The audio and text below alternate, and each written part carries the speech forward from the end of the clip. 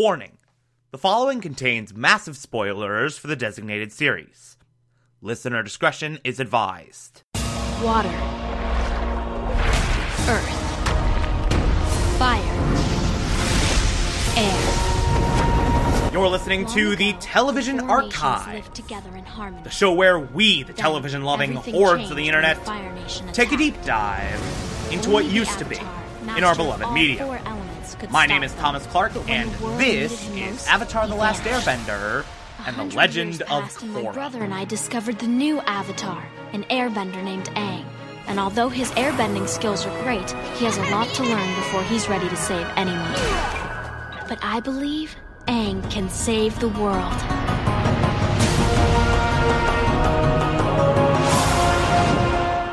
Today we will be discussing The Legend of Korra, Season 4, Episode 10, titled Operation Beifong. This is yet another phenomenal episode. It's such an amazing, self-contained narrative that, much like the last episode we discussed, works so perfectly on its own merits, while at the same time masterfully setting up what is to come in these last 3 episodes of the series, which we'll get to that. We'll get to what all that stuff is later on. We're just gonna put that aside for now. I love everything about this episode. It's so freaking good. I especially love the arc the Beifong family as a whole goes through in this season, because throughout this goes through in this episode, rather, the entire series, the Beifong family has sort of been marred with familial disputes.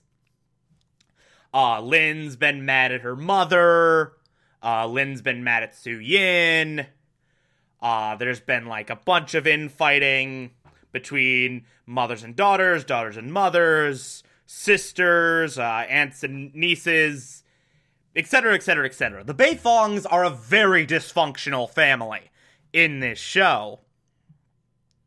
And this episode sort of provided that last little piece of healing, sort of provided that last major step towards the Beifong family being at true peace with one another. We got a big portion of that with Lin and Suyin back in Season 3. And we have arguably an even more impressive version of that between Lin and Toph, as Toph teams up with Lin and Opal and Bolin, and we're trying to rescue the other Beifongs, and they have all this banter, and they have all of this inner strife between them. I especially love that one dinner sequence where Bolin's talking to Toph, and Lin's just sulking off in the corner, muttering to herself, and just Bolin is just stoking the flames unintentionally, making it worse. Bolin at one point asks who Lin's dad is, and Lin just looks back at him with the most furious look. Like she just could not resent that question more. And then Lin and Toph get into this huge clash where Toph tries to justify herself. Toph tries to just sort of wave all the troubles off, and Lin's just like, hey, no, screw you, I'm holding you accountable for all this. I grew up without a dad. You ridiculed me a lot, you left.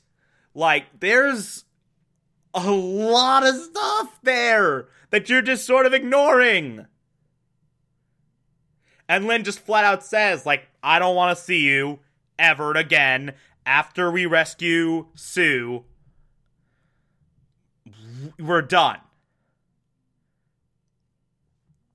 And Toph's like, yeah, sure, okay. And then we get to our ending where Lin and Toph sort of reach an understanding, sort of start to see eye to eye, and now everything's good. Any other relationships that Lin has fractured? No, we're good. We're good on that front. And this story, like, it's so frickin' fun. Like, what a fun backdrop to this very intense, very profound healing arc for the Beifong family. Like, it's literally just, we need to save these people. Also, there's a big spirit weapon being tested. And holy crap. And by the way, we see this weapon test with Bataar Jr., and everything's, like, about to blow up, and Bataar's sort of messing around with broken parts, and he's like, hey, we need to investigate every piece of this. And Zhu Li is telling Kuvira, like, it's a big weapon, there's a lot of bugs to work out. And then there's, like, the brilliant reveal where Toph just flat out says, as they're sort of hiding, she's lying.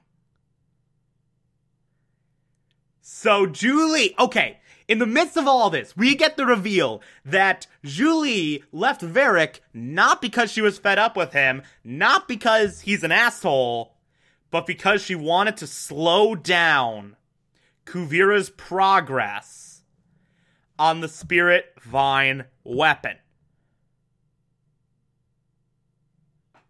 She stayed with Kuvira. She stayed with Kuvira and removed herself from Varric specifically to delay progress on the Spirit Vine weapon. Now, let's be clear. It's not to say that Varric's not an asshole. I'm just saying. The primary goal, Varric being a dick might have been a secondary goal, but the primary goal, stop that spirit weapon. And it's such a brilliantly done reveal. Like, Toph says she's lying, and Bolin's face just lights up. Like, it's so good. And then we get this cavern rescue, where Lin goes up to this suspended cage, and she's swinging all the Beifongs over via her cables, and Bolin has to catch all of them. It's this really tense moment, this really tense sequence that's sort of pierced by these really good comedic moments of Bolin being an idiot trying to catch these Beifongs. One of them just, like, pats him on the cheek, like, good job, thank you for doing this. Like, what? It's weird, it's really weird. Sue's husband is just really scared and screaming, and so we get this weirdo sequence where he sort of calls in accidentally, like, a big mech, and this mech starts fighting the Beifongs, and they barely get away before the flamethrower just envelops this cage.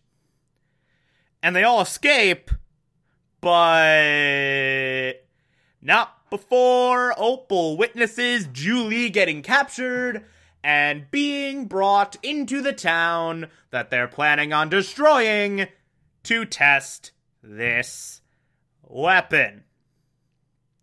So all the Beifongs emerge, and Bolin's like, wait a minute, Zhu Li is in that town, we have to save her. Like, you said she was lying, she's sabotaging this thing, Zhu Li doesn't make mistakes.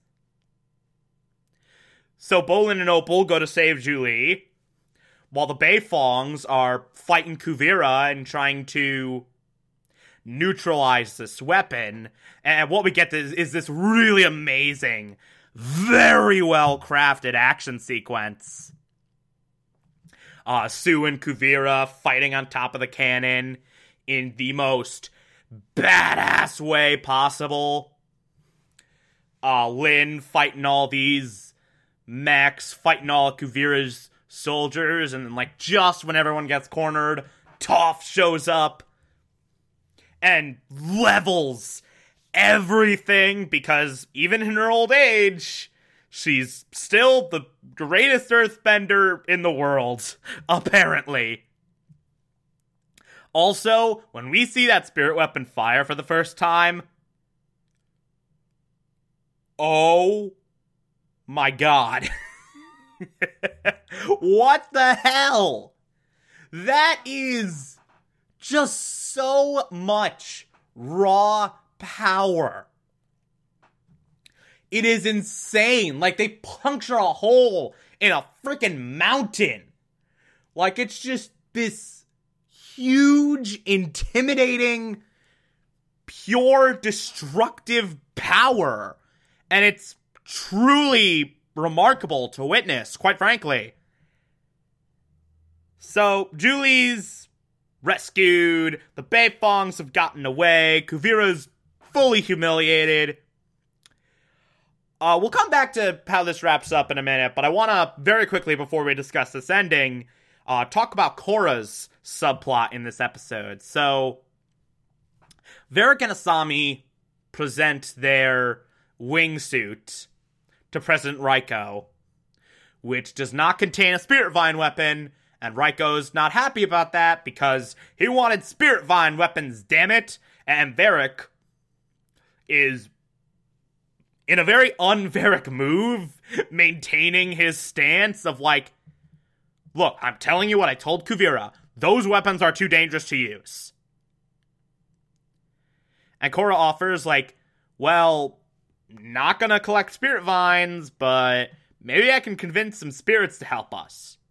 Also, Prince Wu, in a very un-Prince Wu move, makes the very mature decision to evacuate the city so that no one gets hurt when Kuvira eventually attacks.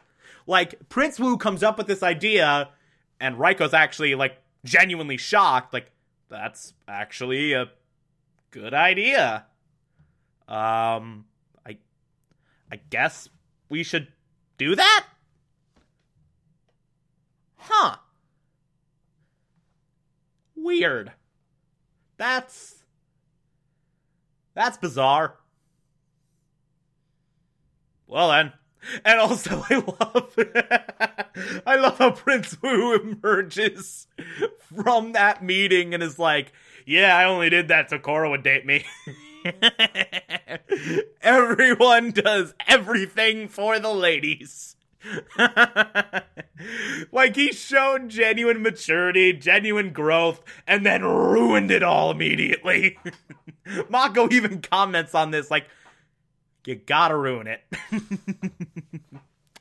And I also love the sequence where Korra, she goes into the spirit wilds, all the spirits leave. She goes into the spirit worlds, pleads with them to help, and then the spirits are flat out like, nope, we're not helping you. We are not fighting a human war. It's almost this reminder that even though spirits and humans are living side by side, they have very different interests. Radically so. And Korra's position as the Great Bridge, not all reaching. Not all encompassing. Sometimes the spirits are just going to do their own thing. So now, officially on our own. 100% on our own in Republic City. It's just humans versus humans with spirit powers. Woo! Fair fight! Clearly. Yeah, no, it's not. But we get our ending. Cut back to Bolin and the Beifongs. They all say their goodbyes. Toph admits that she's getting old and is just frail and in pain. I love the line of, "Don't tell Korra, but my back is killing me." This is why you didn't see Katara get involved in all that Civil War nonsense. At a certain point, you just gotta leave it to the kids.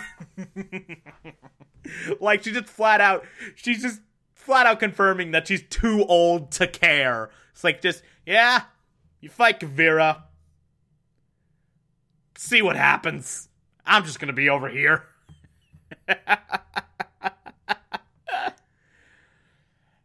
And then, as Toph leaves, Julie reveals that Kuvira is attacking in 2 weeks. So here we go. Battle for Republic City. It's about to begin. Next episode. So, last 3 episodes, gonna be this battle for Republic City. Get your bodies ready. It's gonna be awesome. I cannot wait to go all in on that. That's going to be amazing to discuss. If you like this, favorite the podcast, anchor.fm/TV archives so that you can be here every single Monday through Friday as I go through every single episode of this and other shows. And you can find it on pretty much whatever podcatcher app you prefer.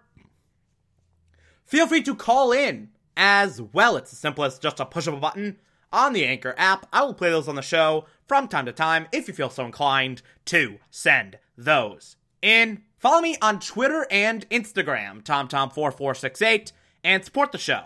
Patreon.com/Thomas Clark. Pledge just $1 a month. I appreciate everything I get through there. Or, if that doesn't work for you, you can also support the show directly via Anchor. I appreciate that as well. Tomorrow we will be discussing The Legend of Korra, Season 4, Episode 11. Talk to you then.